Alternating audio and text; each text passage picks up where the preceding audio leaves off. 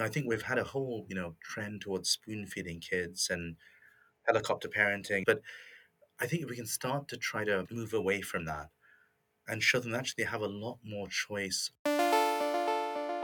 You're listening to the Mindful Mama podcast, episode number 377. Today, we're talking about how to unlock your kids' motivation with Sharath Jivan. Welcome to the Mindful Mama podcast. Here, it's about becoming a less irritable, more joyful parent. At Mindful Mama, we know that you cannot give what you do not have, and when you have calm and peace within, then you can give it to your children. I'm your host, Hunter Clark Fields. I help smart, thoughtful parents stay calm so they can have strong, connected relationships with their children. I've been practicing mindfulness for over 20 years. I'm the creator of Mindful Parenting, and I'm the author of the best-selling book, Raising Good Humans, a mindful guide to breaking the cycle of reactive parenting and raising kind, confident kids. Hey, welcome back to the Mindful Mama podcast. So glad you're here today. It's going to be a powerful episode. But listen, if you haven't done so yet, please hit that subscribe button so you never miss an episode. And if you've ever gotten anything from this podcast, please do me a favor, go over to Apple Podcasts, leave us a rating and review. All our growth is organic and it helps the podcast grow more. It takes 30 seconds and I greatly appreciate it from the bottom of my heart. And in just a moment, I am going to be sitting down with Sharath Jivan. Sharath is one of the world's leading experts on reigniting our inner drive, intrinsic motivation. And he has a groundbreaking book, Intrinsic. It's received glowing endorsements from incredible education leaders, even the Prime Minister of Greece. He was awarded the OBE, which is the Queen's honor in England. And his work has been appeared in the New York Times, The Economist, etc. And we're going to talk about how do we motivate our kids to do well? How do we motivate them to do well in school and in life? And we're going to talk about what are the things that we do that kill motivation and how can we help our kids be passionate contributors instead. So join me at the table as I talk to Sharath Jivan. Do you want to stop yelling and have your child listen to? Well, I have exciting news for you. If you're hearing this right now, it means that the doors to mindful parenting are open at mindfulparentingcourse.com. This only happens for a limited time, and it may be perfect for you if you want to be that patient, calm parent, but you're afraid of being walked all over, you're losing it, and you want to be that steady, peaceful parent. You don't have a cohesive method, and you take in bad advice like just count to 1, 2, 3. Mindful parenting is an evidence-based system that not only teaches you how to calm your reactivity, but offers you a ton of personal guidance. A lot of other parenting coaches talk about the best way to respond to your child, but guess what? They don't walk you through the research-proven practices that it really takes to create changes that actually last. Mindful parenting teaches you the specific steps to create cooperative, loving relationships for life. In mindful parenting, you can learn how to stay calm, even if you find yourself shouting hourly now. Be present for your child no matter what they're going through. Resolve conflicts easily without yelling or taking away the iPad. Set limits without your child resenting you for days afterward. And build trust between you and your child so that you avoid misery in the teen years. The doors are open now at mindfulparentingcourse.com. Unlike other programs in Mindful Parenting, we offer one-on-one coaching to every member and weekly drop-in coaching sessions. Don't wait anymore. You and your kids are worth leveling up. Go to mindfulparentingcourse.com and join now before the doors close again. That's mindfulparentingcourse.com. I'll see you there.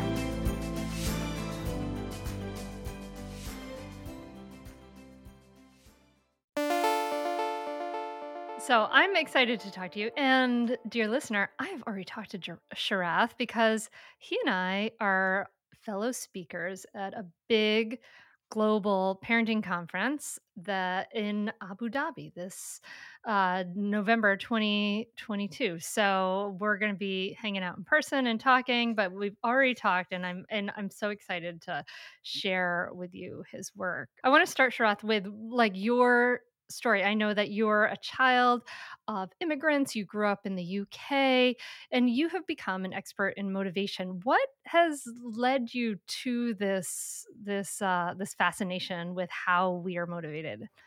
Yeah, so as you mentioned, Andrea, I'm an immigrant to the UK. I'm originally from India. I was born there, but came to the UK very, very early in life, and I think as many immigrant families have, there was a strong kind of achievement drive right through my childhood. And had lots of good things to do that were associated with that, but also I think a lot of challenges as well about um, how we looked at the world and how you sort of see the world. And I think very much a sort of straight line view of the world where the goal was to get a good education that would get you to a good college, that would get you to a good job, that would get into to a nice house and a nice car and a very up and up you go. That was kind of the mental model that I was exposed to growing up. I think, I'm now 40, 45, and turning 46 soon. And the one thing I'm really clear, having lived this long and worked this long, is that that straight line just doesn't exist anymore.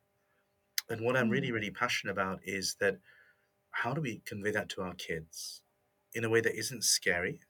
There's yeah, something yeah. deeply reassuring about that straight line, right? Because you imagine if you get Mhm. on the right on that line, you're set for life. Um, how do we do it in a way that really helps our kids, really embrace the what I call the zigzag of life, even revel in that Mm, zigzag and embrace it? And that's all to do with the source of our motivation. If we live our life and chase external, or in my language, extrinsic rewards, things like the fancy job or the getting into a top college or getting up perfect grades or playing on this sports team or another one, um, we're basically driving our lives entirely driven by the outside. And we're making our mm. fulfillment, happiness, and success conditional on a set of things we don't deeply control, right? In a way that we're relying on the external world. What my work focuses on, how do we move inside when it comes to our motivation?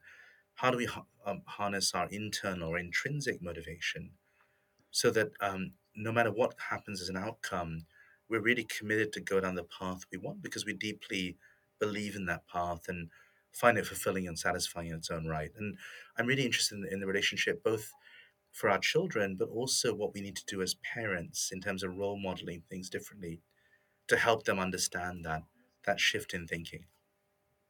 Hope that makes So sense. yeah, I think that makes a lot of sense to me, and I think you're right that that is scary, this idea that we don't there isn't a clear-cut path anymore. That, I mean, and we've been learning that again and again, college doesn't necessarily like the weight of the debt of that, doesn't necessarily pay off into the big job, and there's this gig economy now, and things are really changing a lot, and I think it is scary for parents. And but at the same time, I mean, so are you saying that kids should just, like, follow their bliss, should just do what they love, like, that kind of thing? Or because I'm just wondering, like, is that what you're associating with that intrinsic motivation, following that thing that intrinsically motivates you? Yeah, so I think there's been this whole kind of question about follow your passion, right? And in the Mhm. States, writers like Scott Galloway, Adam Grant, and so on have been very dismissive of some of this stuff. And I don't think it's about following your passion, right? I think that sort of stuff can be very indulgent. Like many of us would Mhm. want to be, I'm a keen tennis player. I would love to be a professional tennis player. That's not going to happen, right? Anytime soon. The chances of that are so low. I love, I might love playing the saxophone. Will I be a professional, saxophonist or play in a band or be a music star? That's usually unlikely, right? So I think this follow the passion sort of angle can also be a big distraction. What I like to, I like to think about these three drivers, these three pillars of intrinsic motivation around purpose, autonomy, and mastery. I'll talk about each one, but I think the big thing for young people and children to think about is how do you follow your purpose? And by that, I define purpose, in the book and in my work as how what we do helps and serves others. And Mhm. I think if young people have that sense of purpose in what they do, they will get attracted to really deep problems they see out there in the world, and they'll be really interested in solving those problems.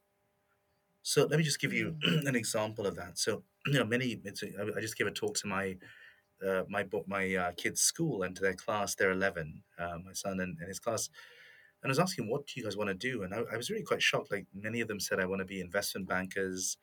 Many said, "I want to take over the family business, etc." These were 11-year-old kids, right? And even at that age, there's such strong material drives. And I'm not saying that's, we all want to live a comfortable life. There's nothing wrong with that, of course. But I would love them to say, look, I'm really interested in what's happening in the world. I want to see if I can help, develop new medicines, for example, or I'm really interested in climate, in obviously worried about climate change. I'd love to contribute to that in some way.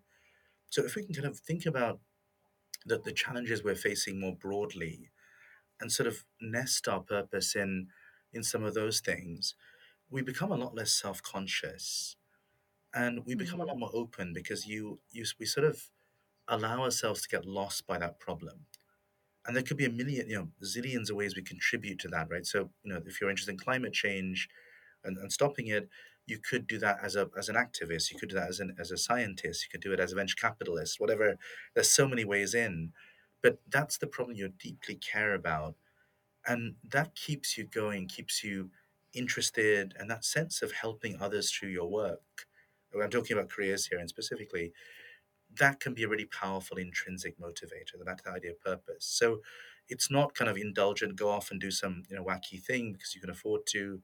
That's also very dangerous. But it's really trying to find a compass, a direction that links to how we want to help and serve others. I want to tell you about a great podcast that you should check out, especially if you ever deal with any school system, which you probably do. It's called Understood Explains. This season of the show is hosted by teacher and special education expert Juliana Urtubey, and it's all about how to navigate individual education plans, also known as IEPs. And this season of Understood Explains covers topics like how to tell if your child needs an IEP and busts common myths about special education. So I checked out the episode on the difference between IEPs and 504 plans because my daughter Maggie uses a 504 plan, and it was really, really helpful. It went over all the differences, which one's better, how to get them, different myths and what your rights are, all kinds of different things that you should understand if your child may need extra help in education through an IEP or a 504 plan. The tone is super helpful, friendly, and smart. I highly recommend you check it out. To listen to Understood Explains, just search for Understood Explains in your podcast app. That's it. Understood Explains. Well, hey there, busy mama. Are you looking for ways to make your life easier, your home less chaotic, and at the same time add more joy to your life? My name is Deanna Yates, and I'm the host of Wanna Be Clutter Free, a podcast all about letting go of the stuff we don't need in our lives so that we can focus on what truly matters. Don't worry, I'm not going to tell you to throw it all away or make you feel guilty about keeping something you love, no matter how many other people don't quite understand it. But I will give you practical and, more importantly, actionable advice so that you can make progress right away. And you won't just hear it from me. There are amazing guests too. It's like having your bestie in your pocket telling you it's okay to let go of the things that are not serving you and your family in a totally non-judgmental way. So join me over on the podcast where we can work on progress over perfection for those of us that want to be clutter-free.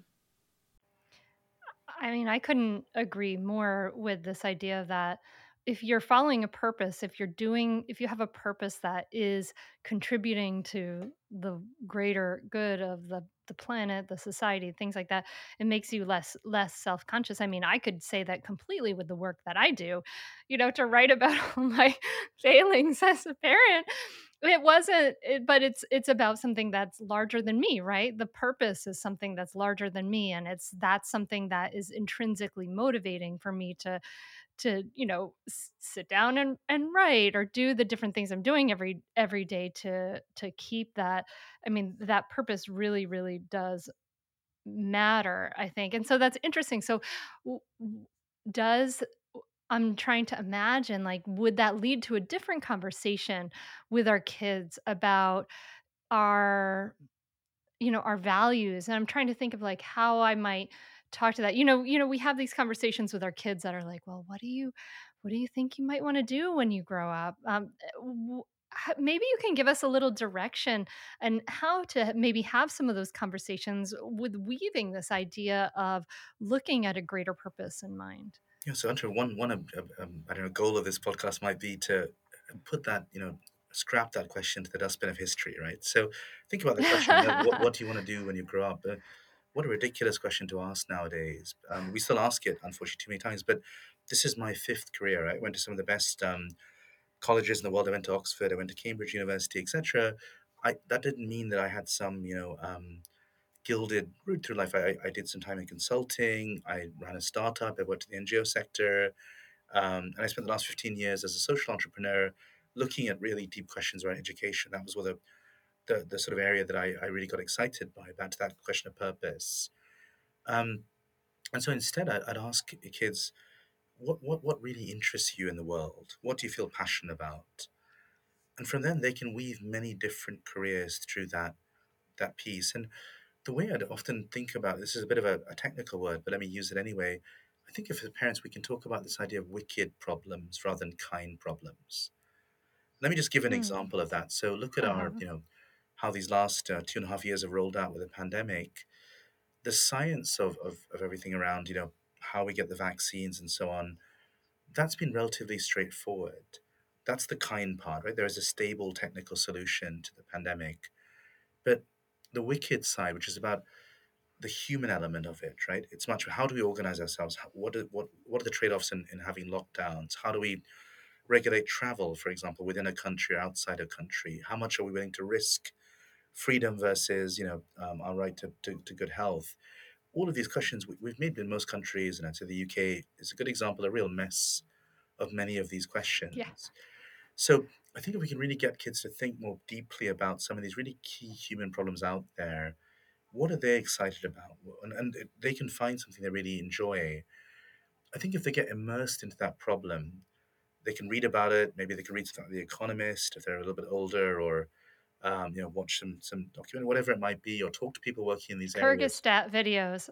Yeah, My daughters are obsessed with Kyrgyzstan amazing, videos, amazing. Okay. which are if you haven't seen a Kyrgyzstan video, dear listener, go on YouTube and look up. And I have no idea, I'm sorry, how to spell Kyrgyzstan, but check it out. I'm going to check it Sorry, out. I totally Andrew. interrupted. No, no, I'm going to check it out myself, Andrew. I haven't. So that's a really Okay, great tip good. as well. Yeah, but expose them to what's going out in the world as well, and helping them think about their role in a broader sense. I think a lot of employers. I work with some of the largest employers in the world right now as sort of clients of my work, and there's all these questions about are we when young people come into the workplace, are they equipped? Those questions are almost never about technical skills. This is probably the most educated generation we've ever had, which is great. But it's about the kind of mental models and commitment that sometimes there's a perception young people Mm, may not always have. A lot of it, I think, is that they're holding back, and they can almost feel it can almost feel scary to put yourself out there, to take a risk, to really put everything on the line in a role, in a job, and so on as well. And I think there's almost that sense of self-consciousness I sometimes find in young entrants to the workforce nowadays. If they can almost abandon that, forget about themselves, think about the problem at hand, and just do what's needed to make a contribution to that problem. All of this stuff about job promotions, job titles, all that stuff gets thrown out the window. They'll just make a real impact in their work. They'll get recognized as a result, and that will lead to promotions. Ironically, this is a great way to get promoted, but it's not by targeting those things. It's by getting lost in a broader problem. So I think, in short, mm, let's scrap this question of what do you want to be, what job do you want to do. That's a redundant question. I think the question of what problem do you want to contribute to, that's mm. a much more powerful question we can ask our kids. So we want to think about what problem can you contribute to, and how can we start these conversations? How do you start these conversations with your 11-year-old without going back to that fear factor, right? Without the fear of all the problems in the world and becoming overwhelmed and subsumed by all the problems of the world, right? I mean, I of course it's a matter of talking about things in a developmentally appropriate manner with kids and not overwhelming them. But I mean, I'm imagining you're going to say follow their curiosity. I mean, but how do you do it with your child? Yes, I think one of the you said something very powerful, Hunter, about this idea of toxic individuality, right? And I think that has been how we've lived, and let's face it, that's how our generation has led the world, right? And that's what's caused many of the problems. Whether you look at inequality to climate change, it's been or Black Lives Matter, anything we look at, it's that consequence of that. And I think what I hear talking to a lot of young people is they really want a different way of leading and being in the world, and there's a kind of rejection of what happened in the past. So I think let's embrace that and say, look, and say as adults, look, we messed things up, and I'm willing to. I tell my kids that, like myself, my generation, we haven't done a great job, right, in where the world is right now, and we should feel responsible for that. We can't just continue, our mental models and our assumptions. We've got to rethink them. And I think a lot of young people would really embrace that from what I've seen. They want a different way of thinking about it. So that will hopefully reassure them. And I think the sense also that, I talk a lot about autonomy and in a second pillar of motivation, that sense of being at the wheel, being able to really have real agency in our work, to make an impact and so on. And I think often young people feel quite powerless right now. As you said, these problems are so big that they almost feel like lost in them in that way, or they feel sort of dwarfed by the Mhm. problems. It's really helping them see, well, yeah, take climate change, it's an enormous problem, but you can make a real difference through a very tangible way. If you work in a company and you help them with their sustainability, for example, or part of a committee, whatever it might, you can make a really tangible difference in the world as well. So it's this kind of balance between helping them see the enormity of the problem and being curious by that. So I think that curiosity is very important, but also making it really clear that we can do this one step at a time as well, that every contribution matters. It matters because it will make a small dent in the problem and those will add up over time, but also it will keep us motivated because we have a sense of purpose. And so a lot of the Mm. things we can do about that is to help our kids start to exercise their autonomy. And so small things, so for example, when it comes to if they're in school, for example, are they choosing courses they really enjoy? Are you sort of, what's the word, coercing or nudging them towards courses that you think are more practical, for example, they're easy to get a job in? Again, there's a level of that that is useful, but actually it's much more important they feel that they're doing things that they really want to do. Because if they do, they'll really throw themselves into that. They'll have that sense of flow that we talk a lot about, that sense of being lost in time, that really deeply engage in something, and they'll start to believe and feel that they can make a difference in their own world.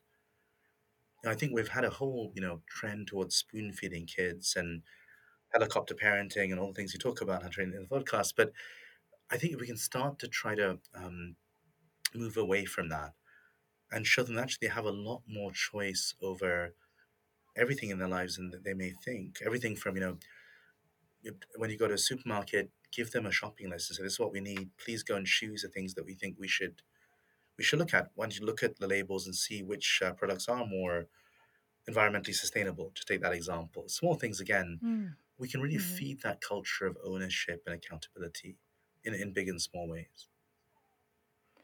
And that requires responsibility. That requires a level of trust, like giving our kids some autonomy, allowing them to make some of their own choices. I love that idea of that example of the supermarket because that's such a simple example of autonomy and responsibility. Where we can be in relationship with rather than sort of power over and let them, and they'll make mistakes and that's okay. Let them do it when the stakes are small, like in the supermarket or whatever. But I love that idea. But let's take this and shift this towards school, towards education. You've done so much work with education and helping, you know initiatives all around the world. I What talk to us a little bit about the role of intrinsic versus and extrinsic motivation in education, because what I see in most traditional education in the United States is that there's a lot of extrinsic motivation. Even in my kids Montessori schools, they're they're building up stars in the bucket for a pizza party if they all have like good behavior, that kind of thing, grades, things like that. What are we do? What is going right and what is not going so well in education as far as motivation goes? Yeah, my kids' own school, I think we use that. They use that far too much as well. Like those kind of extrinsic or external motivators, Hunter, as you were saying. So, again, things like stars, badges, grades, all that stuff. If kids are doing something because they're basically being conditioned to please others, right? That's how the education system is sort of configured right now. So all of this stuff is about pleasing other people, showing to other people that you're good enough, and essentially there's a deep comparison culture built into all of this as well. Everyone is graded against a curve, or you're compared how many badges you got versus someone else, and it's the exact opposite of the culture we need to succeed. That might have worked in a kind of Taylorist world where we were in factories and so, but in the UK, for example, there are forecasts that within a decade, half of all jobs will be freelance jobs, right? Even for knowledge workers, right? So forget the gig economy.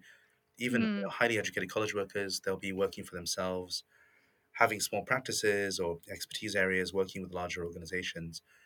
Who's going to give you a badge, right, or a star, or any of that stuff? You have to drive yourself, and you have to find ways to keep going because you generally want to.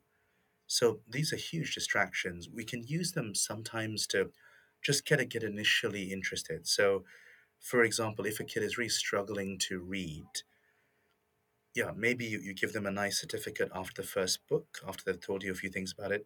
But once they get into the habit of reading, to use that example, we want to try and take those things away. And then ask some questions about what did you learn about that book? What did you really enjoy? What could other books be in the same library or bookshelf that would help you go deeper? Back to that follow the curiosity type piece as well.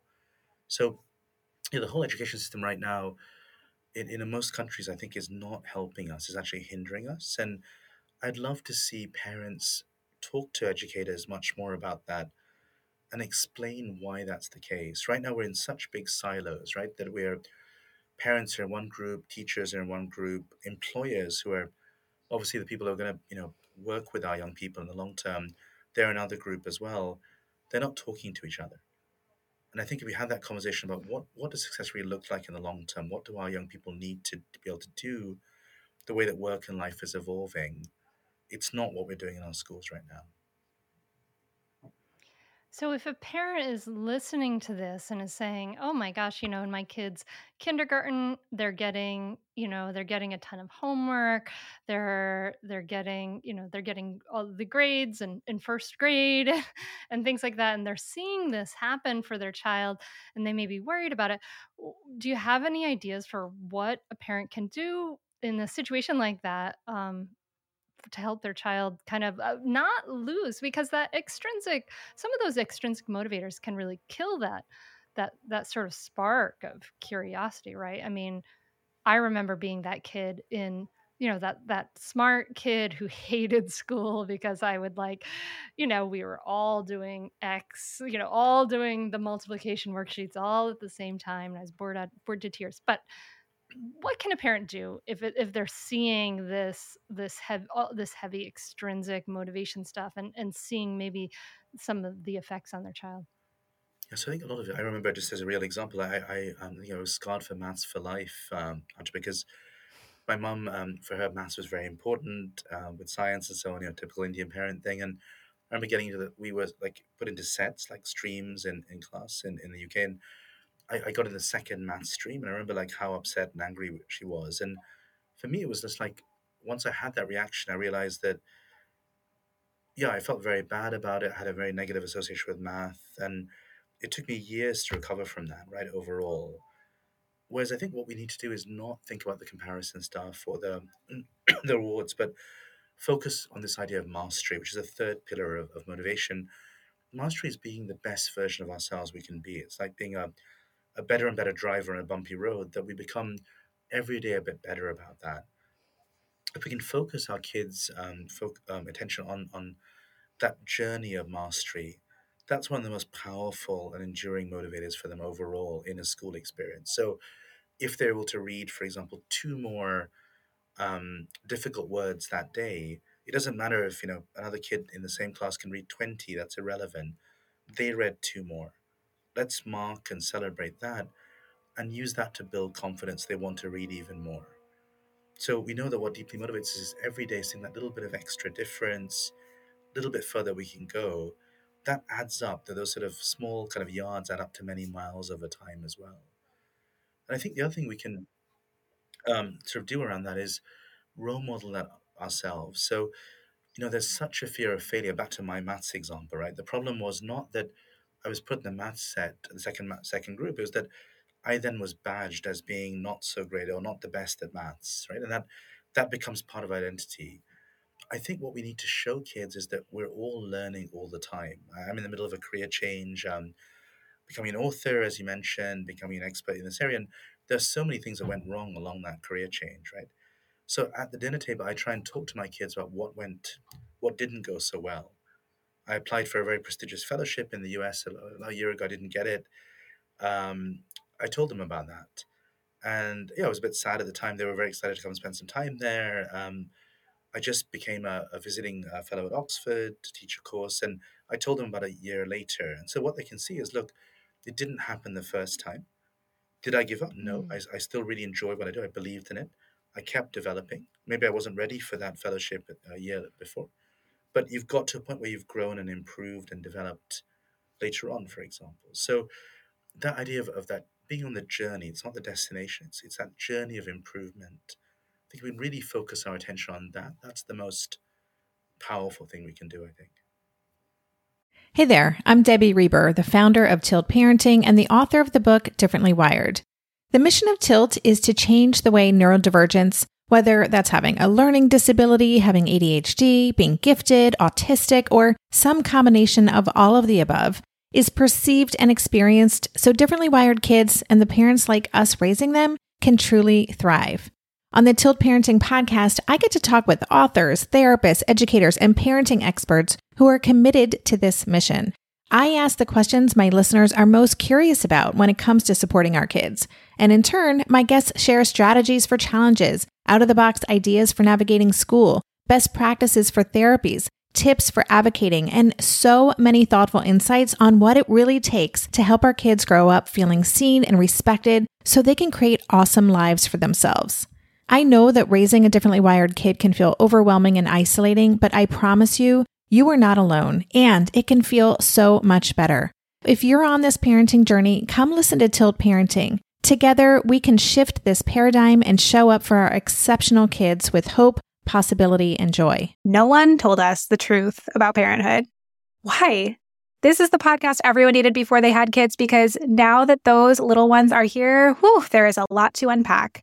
I'm Rachel Shepardota, and I am your host for the podcast No One Told Us, where we tell the truth about parenting and let you in on all the stuff you really should have known about before having kids. I am the founder of Hey Sleepy Baby, but this podcast is so much more than sleep. We'll be diving into all the topics that you really care about and need to know while you do your best job raising those adorable, tiny humans. Our goal is to just make you feel less alone and less overwhelmed. There are so many things that no one tells us before becoming a parent, and I think that we should really pull back the curtain on becoming a first-time or second-time mom or dad to share the good, the bad, and the ugly. We'll have a little education, a little fun, and a whole lot of heart that goes into each and every episode. So join me and our amazing guests each week to hear us talk about what no one told us. Do grades matter? And I'm curious about this because, having learned what I've learned about motivation over the years, I was part of a founding member of a public charter Montessori school here in Delaware, and they went there and they didn't get any grades until 7th grade. And my oldest daughter now is in high school, and she gets her grades, and there's a whole online portal thing. But honestly, I haven't ever looked at that portal. She has to come and give me, I would miss what grades she has if she doesn't she wants me to know, she wants to tell me and share her progress. I personally don't put a lot of emphasis on grades at all. And that, she anyway, for this kid, it's working amazingly. Like she is so super motivated to do her best, and it's all her own thing. It's not, it's not about her parents. It's all about her, and she's just driving forward. So it's one tiny small example, right, in a bucket, but in that bigger picture of motivation, do grades matter? So I think the grade itself doesn't matter, Hunter. I think it's really more about a source of feedback. And again, about that idea of mastery, what grades should do at their best. I think they've got all kinds of distorting effects. They should be helping us understand what's going well and where we need to grow and develop in. That's the idea of any feedback mechanism. But let me give you an example of how this misfires in corporate life, right? So I've worked for some fairly big US companies. One of them was eBay.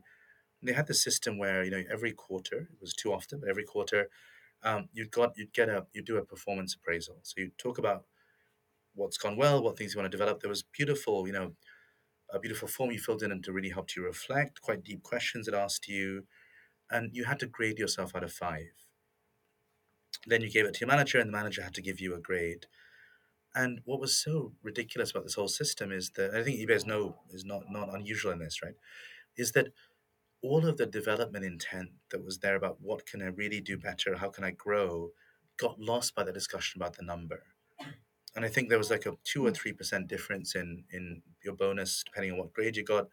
But the amount of emotional energy and noise it created, it meant we weren't focusing on becoming a better professional. And that's if you think about it in a school setting, that's the problem with grades. They're not bad in themselves, but they're a huge distraction sometimes for the core journey of mastery. So a couple of ideas. I think one thing I'd say is that a lot of schools, my kids' school actually now does it. They give effort grades as well as attainment grades, right? So that's really important. Mm. What you really care about is the child throwing everything out there. So are they engaged? There's a lot of evidence I talk about in Intrinsic that engagement is the key vehicle now in school and in life. If we're deeply engaged, we will be successful for the long term. So is the child engaged? Are they curious? Are they working hard? Are they improving? So it's less about the absolute grade, whether it's an A or a B or whatever.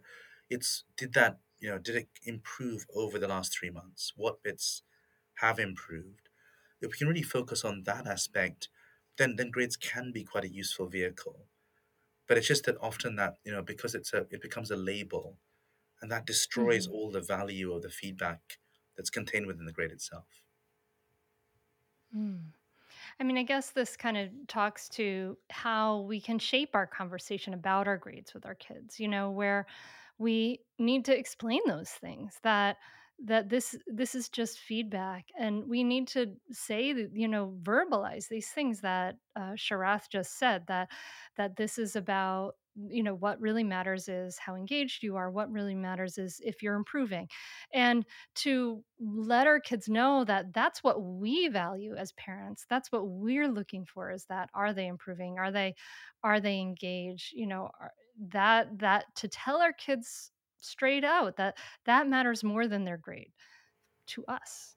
Would Definitely. you And I say think, so?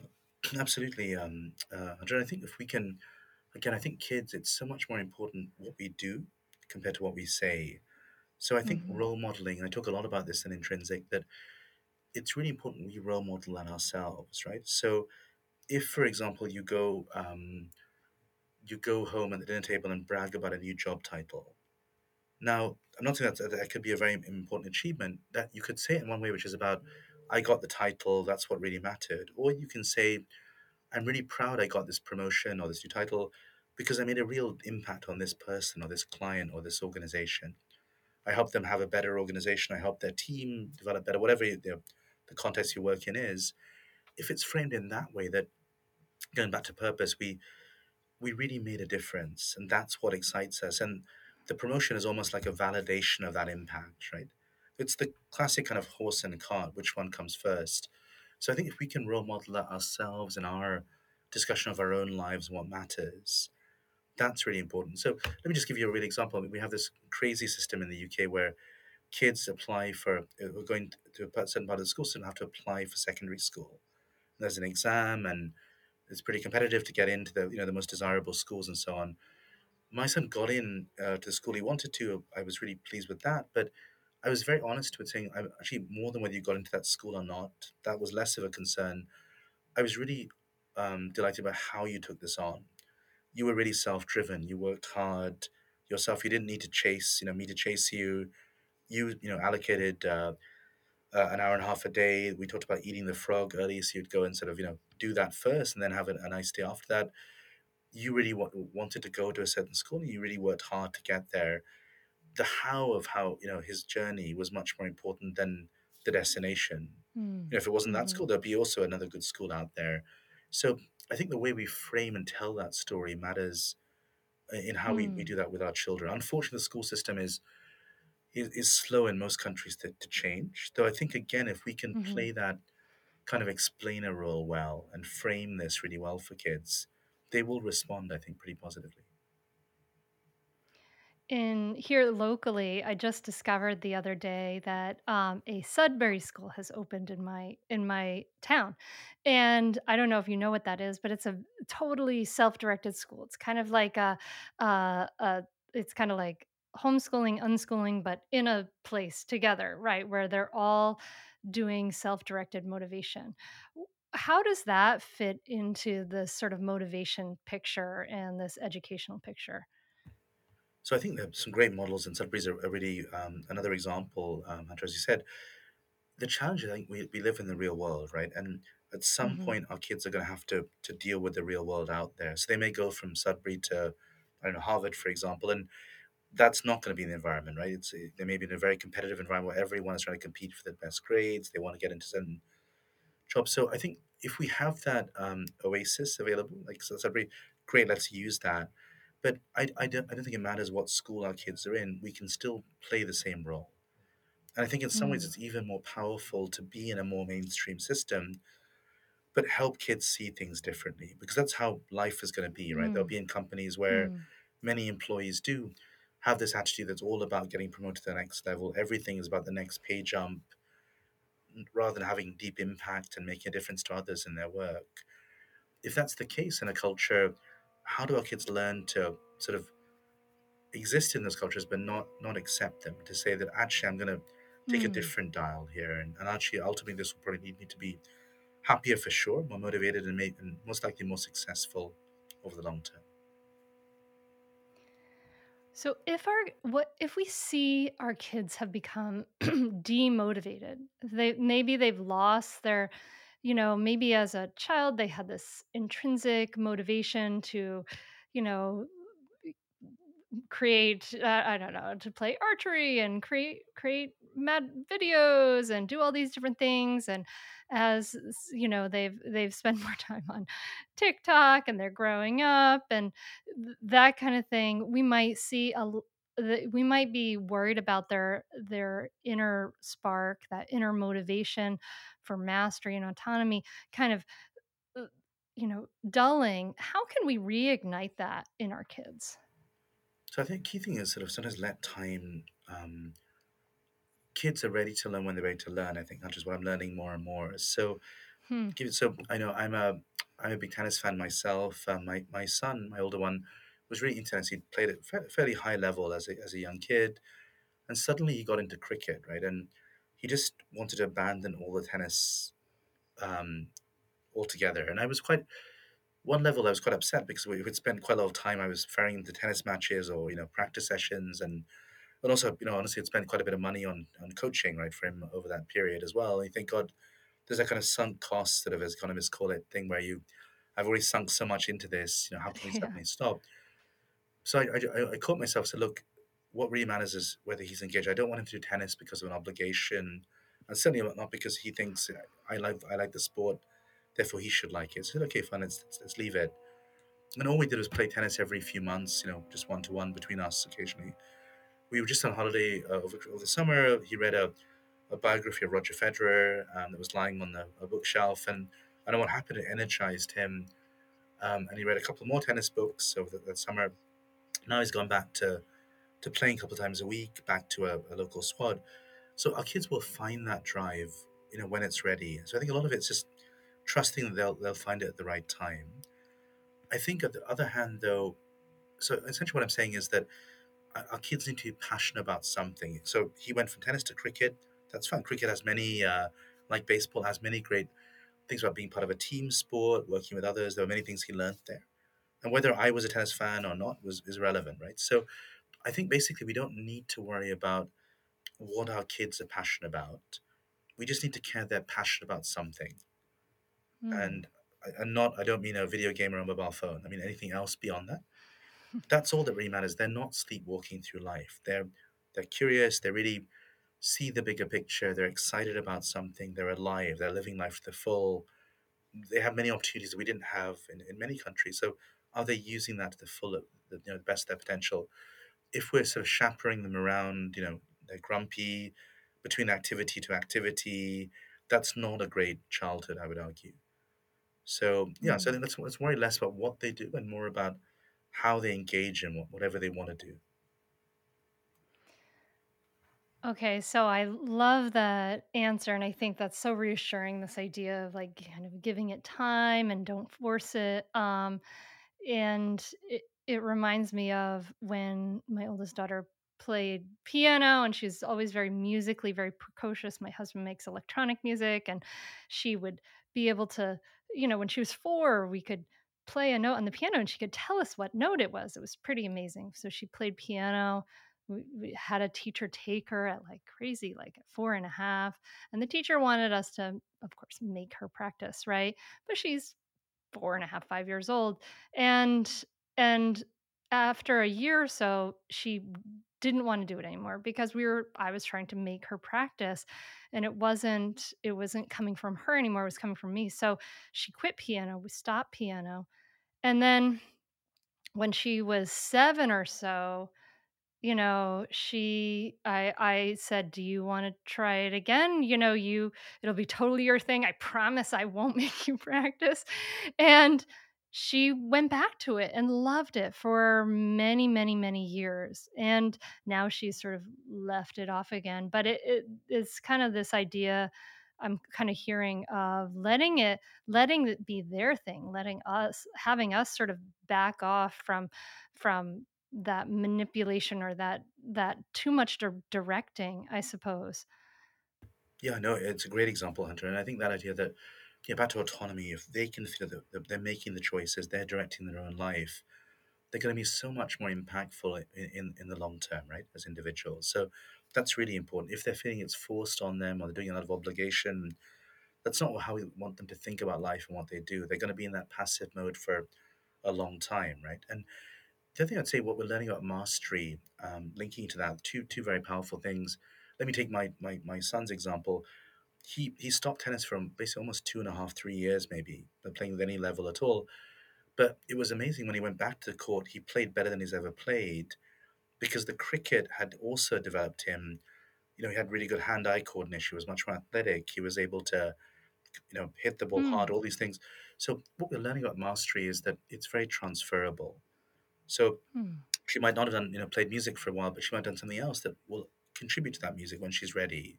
So it's not like it's dead time, that as long as they're doing something else that they care about, it will transfer back to whatever they want to do long term.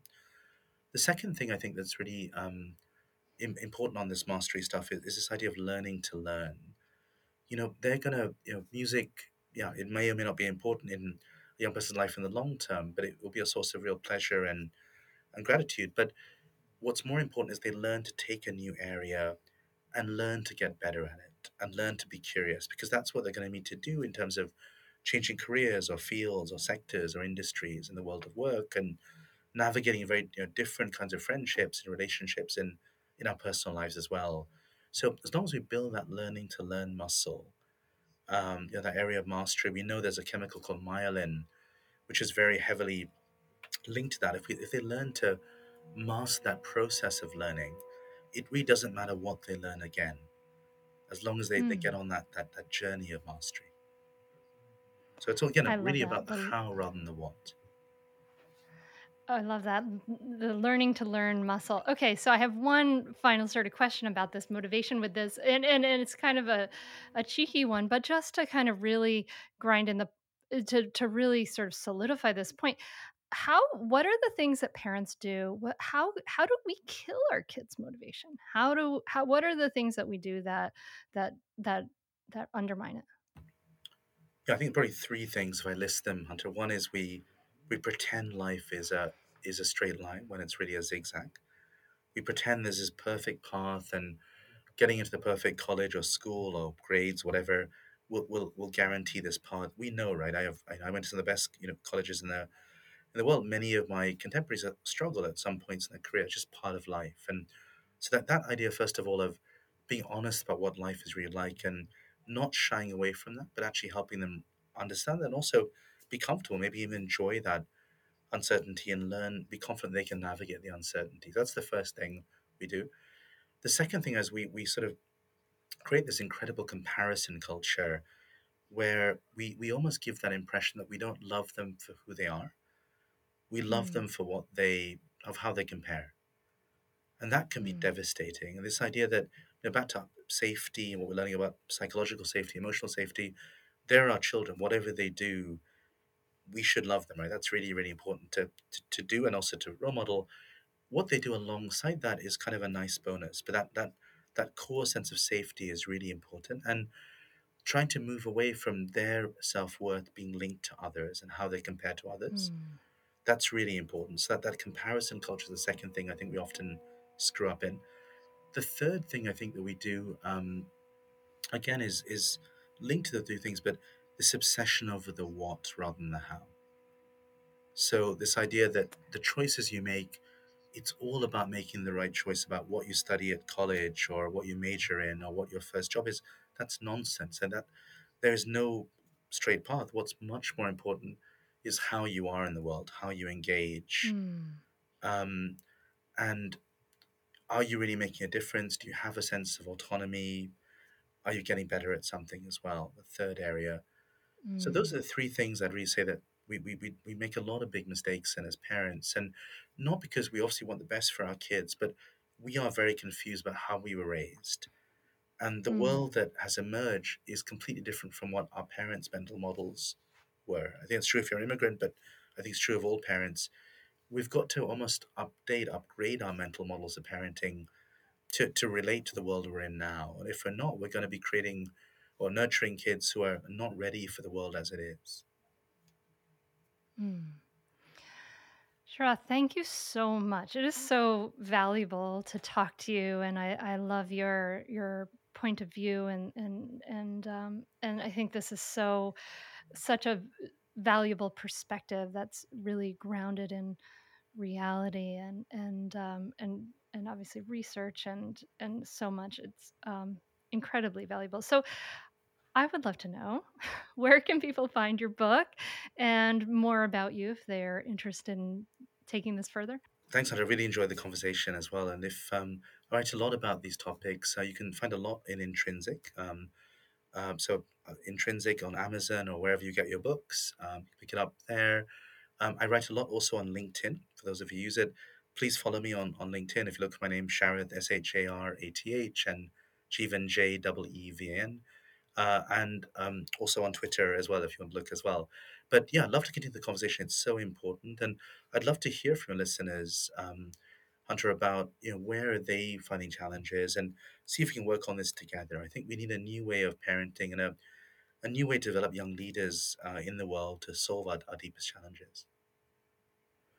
I think you have described a powerful mindset shift. And I really appreciate you coming on the show and sharing your insights, sharing your wisdom, doing the work that you do. I'm so grateful that you have the purpose that you have, because I know that this is going to have incredible ripple effects around the world. And thank you so, so much for coming on the Mindful Mama podcast. Thanks, Hunter. Real pleasure. thank you so much for listening. It's really powerful, isn't it? To really get the real deal about motivation. I find it so fascinating. I hope you did too. And if you did, please make sure you go over to Apple Podcasts, leave us a rating and review, and maybe share this episode on your Instagram stories. Tag me in it at Mindful Mama Mentor and let me know your takeaways. It really means so much to me when I get these hits from you. It's like just makes it all so worthwhile. And man, I hope you are hanging in there, having a great week. I hope that you're offering yourself and your loved ones some compassion. I hope you're getting some rest and not pushing too hard. I hope that you are saying both yes and no to life with wisdom, right? That's what I need to do too. So I'll be practicing with you. I'm so grateful to have shared this time with you today. Thank you so much for listening, and I'll see you again next week. Namaste. When it comes to raising kids, there's so much to consider. Things like, what do we feed them? When do we feed them? How do they sleep? What does it look like to raise kind kids? How does their nervous system work? How do I keep myself calm? What are my triggers? There's so much that comes into play, and we are distilling all of that information for you at Voices of Your Village podcast, where we bring experts in the field of early childhood and education and psychology and across the board so that you don't have to comb the internet for information. You get to show up and hang out and have shame-free, judgment-free conversations and insights into what it looks like to raise kind, empathetic, emotionally intelligent humans. I'm Alyssa Blask Campbell. I have a master's degree in early childhood education. I'm a mom of 2, and I am walking this journey right alongside you doing this work. Come hang out with me at Voices of Your Village, and we can dive into real conversations with actionable tips.